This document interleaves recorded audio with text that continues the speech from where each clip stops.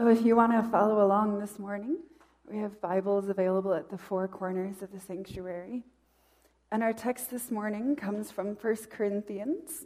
We're going to read verses 10 through 18. So it's found on page 127 in the second set of page numbers. So 1 Corinthians 1, 10 through 18. Now I appeal to you, brothers and sisters, by the name of our Lord Jesus Christ, that all of you be in agreement, and that there be no divisions among you, but that you be united in the same mind and the same purpose. For it has been reported to me by Chloe's people that there are quarrels among you, my brothers and sisters.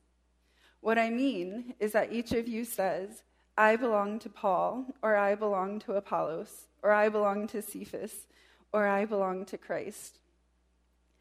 Has Christ been divided? Was Paul crucified for you? Or were you baptized in the name of Paul? I thank God that I baptized none of you except for Crispus and Gaius, so that no one can say that you were baptized in my name. I did baptize also the household of Stephanas. Beyond that, I do not know whether I baptized anyone else. For Christ did not send me to baptize, but to proclaim the gospel, and not with eloquent wisdom, so that the cross of Christ might not be emptied of its power. For the message about the cross is foolishness to those who are perishing, but to us who are being saved, it is the power of God. This is the word of the Lord. Let's pray. Father God, we thank you that you have gathered us in this morning to come as a community to hear from your word. Lord, we pray that as we reflect on your text, that your Spirit will be among us, that you will be working in our hearts to help us hear areas where we need to grow, both as individuals and as a community. Lord, we pray this all in your Son's name. Amen.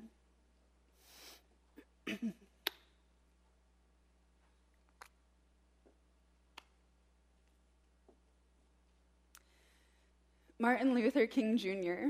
once said that regrettably, the most segregated hour of Christian America is an 11 o'clock on Sunday.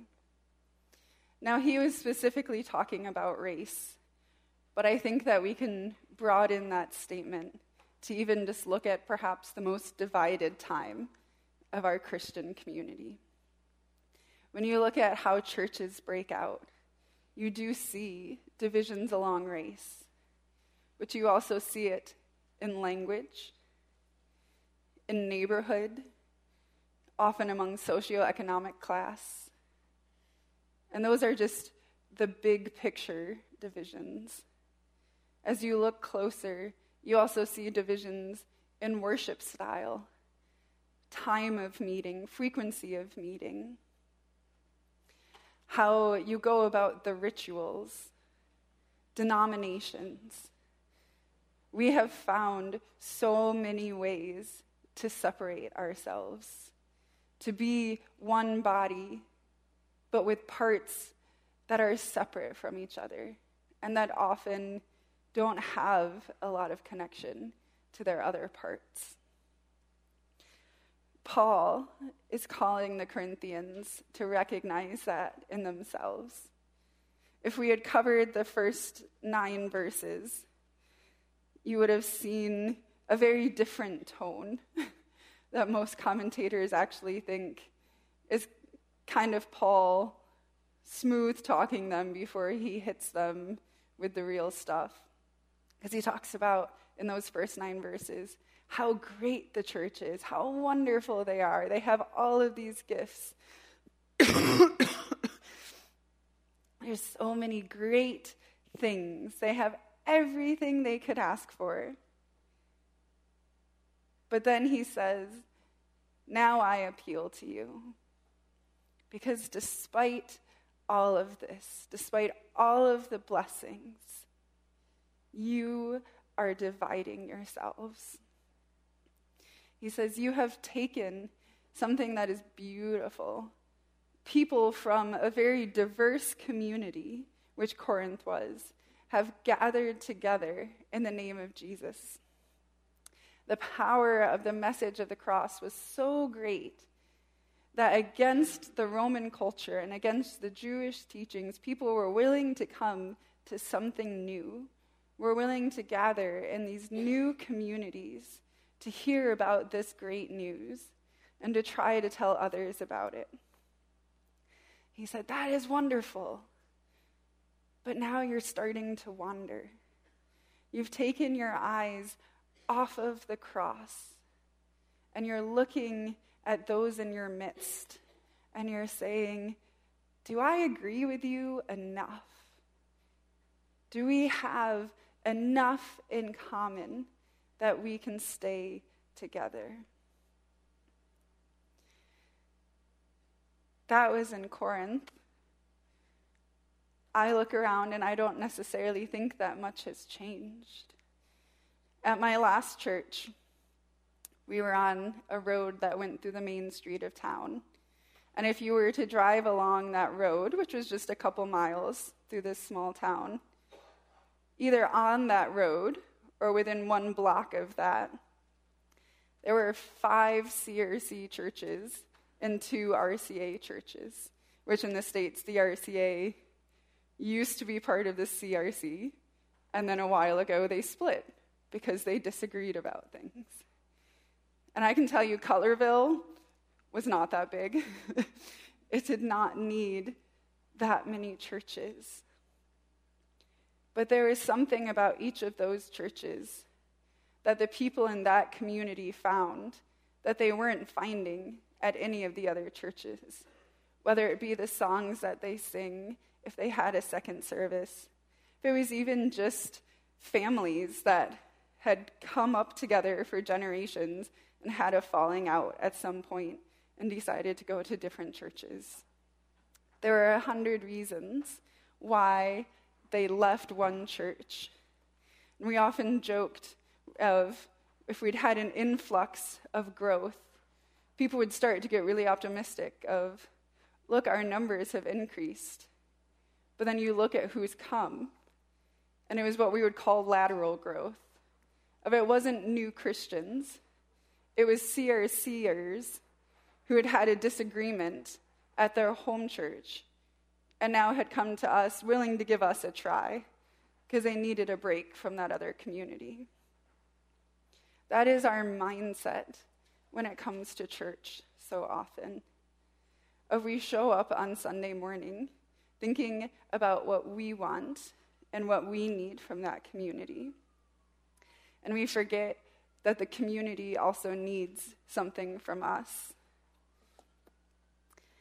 Jean Vanier, who founded the L'Arche Intentional Living Communities, said this in an essay.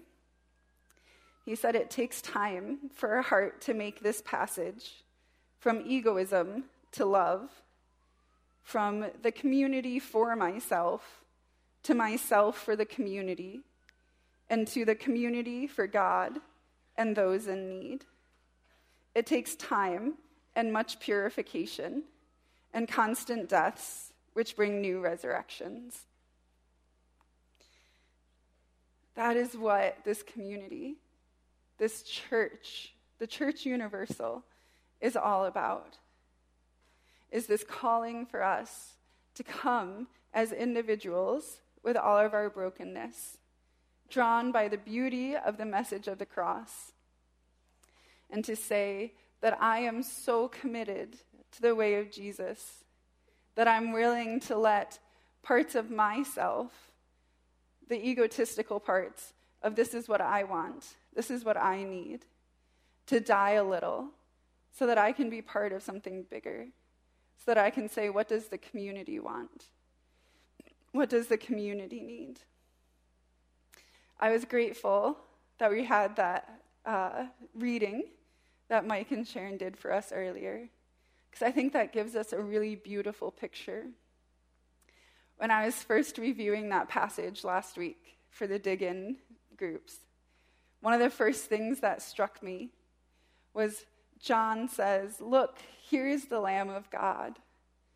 And 2 of his disciples just up and leave him and go follow this other rabbi. And I was struck in a new way of how selfless John had to be in that moment. He wasn't looking to make his way in the world by collecting disciples around him, but he was focused on turning them to God. So he knew that those who came to follow him for a short season, as soon as they saw God, he wanted them to go. So when he said, "Look, there he is," they went. The community that John had gathered about him, he was willing to let go of because he wanted them to latch on to Jesus and nothing else. Are we able to do that today? In the midst of our community, in the things that we set up, that we establish, do we recognize when the Lamb of God walks by? And are we willing to follow him, even if it means walking away from perhaps the good situation we already have? Are we willing to let our individual things go for what the community needs?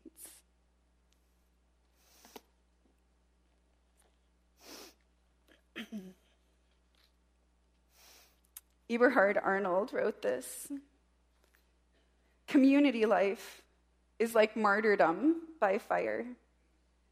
It means the daily sacrifice of all our strength and all our rights, all the claims we commonly make on life and assume to be justified. In the symbol of fire, the individual logs burn away so that united, its glowing flames send out warmth and light again and again into the land." I love that image for a couple of reasons.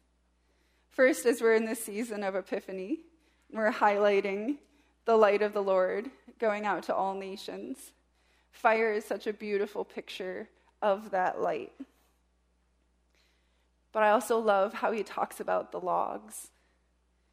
If you need each of those individual logs, if there aren't enough, or if you don't have enough tinder, if you don't have the fire built right, it's not going to catch. But you also just can't have one. If you've ever seen in a fire pit where one log catches, but the others don't, it's going to fizzle out over time. And yet, when they all catch, you can no longer tell which flame comes from which log. They're all consumed into one fire that gives off warmth and light in a greater amount than any individual log could. But as he says, it is a type of martyrdom, of saying, I'm willing to let myself be consumed by the fire of this community, which is going to burn hotter and brighter and longer than I could on my own. I'm going to give 100% of myself to make this fire burn. That is what we're called to. Paul says it here. Christ did not send me to baptize, but to proclaim the gospel, and not with eloquent wisdom, so that the cross of Christ might not be emptied of its power. We are called to proclaim the good news of the cross. And we don't even have to have it figured out. I think that's sometimes part of this martyrdom, of this selflessness, of saying, I'm going to try to explain something that I don't even necessarily understand myself, but I'm going to give myself in the effort. Because for those who get it, for those whose hearts are convicted by the Spirit, it's no longer going to be foolishness.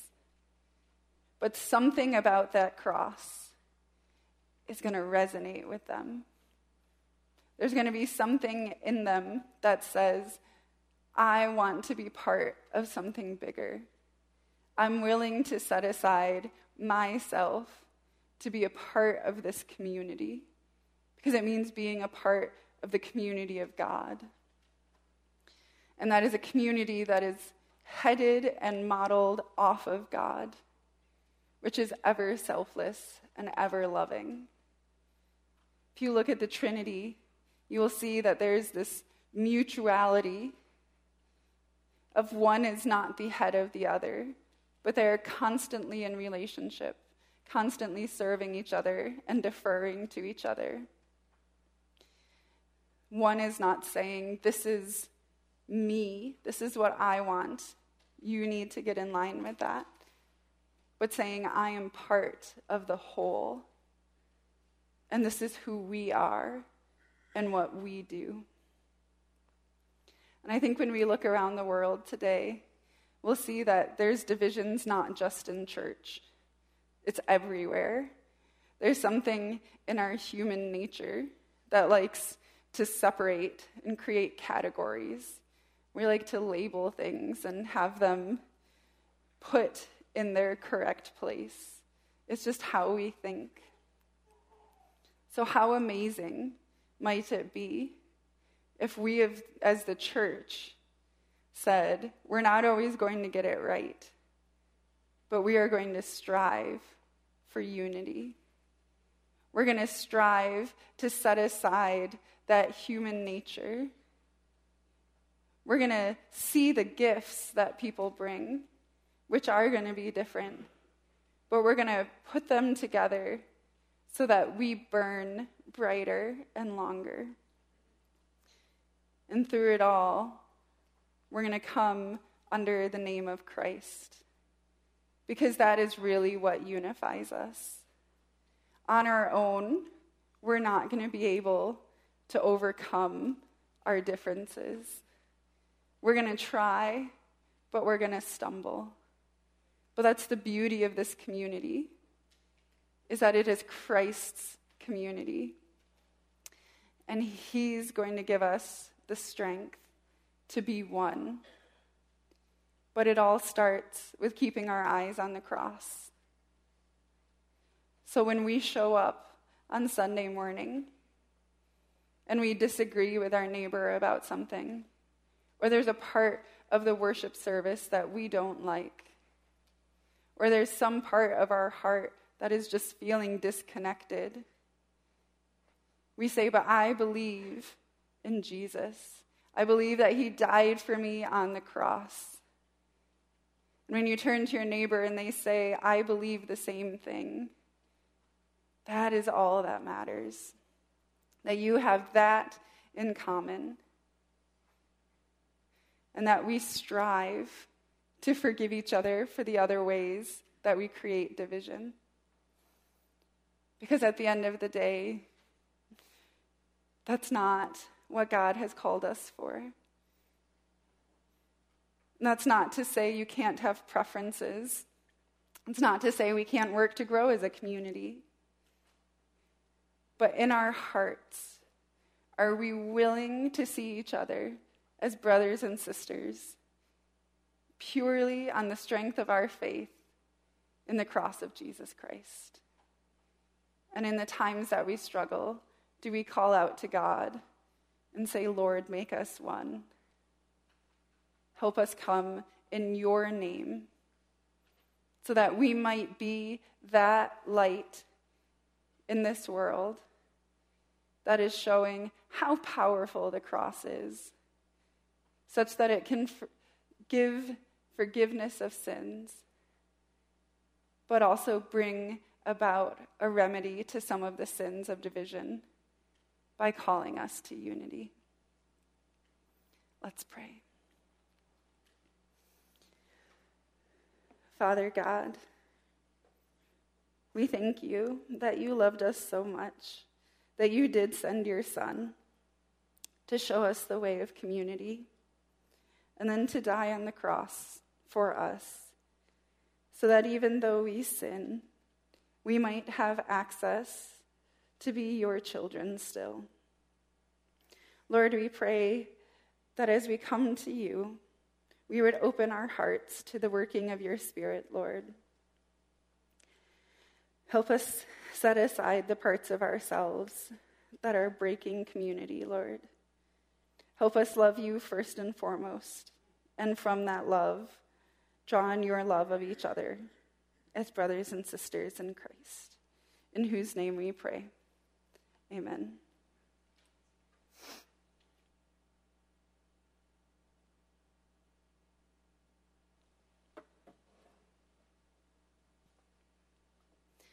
As a community, one of the great joys we have is to come to the table of the Lord, who is the great host, and who reminds us that through our differences, we all come together to the table as brothers and sisters.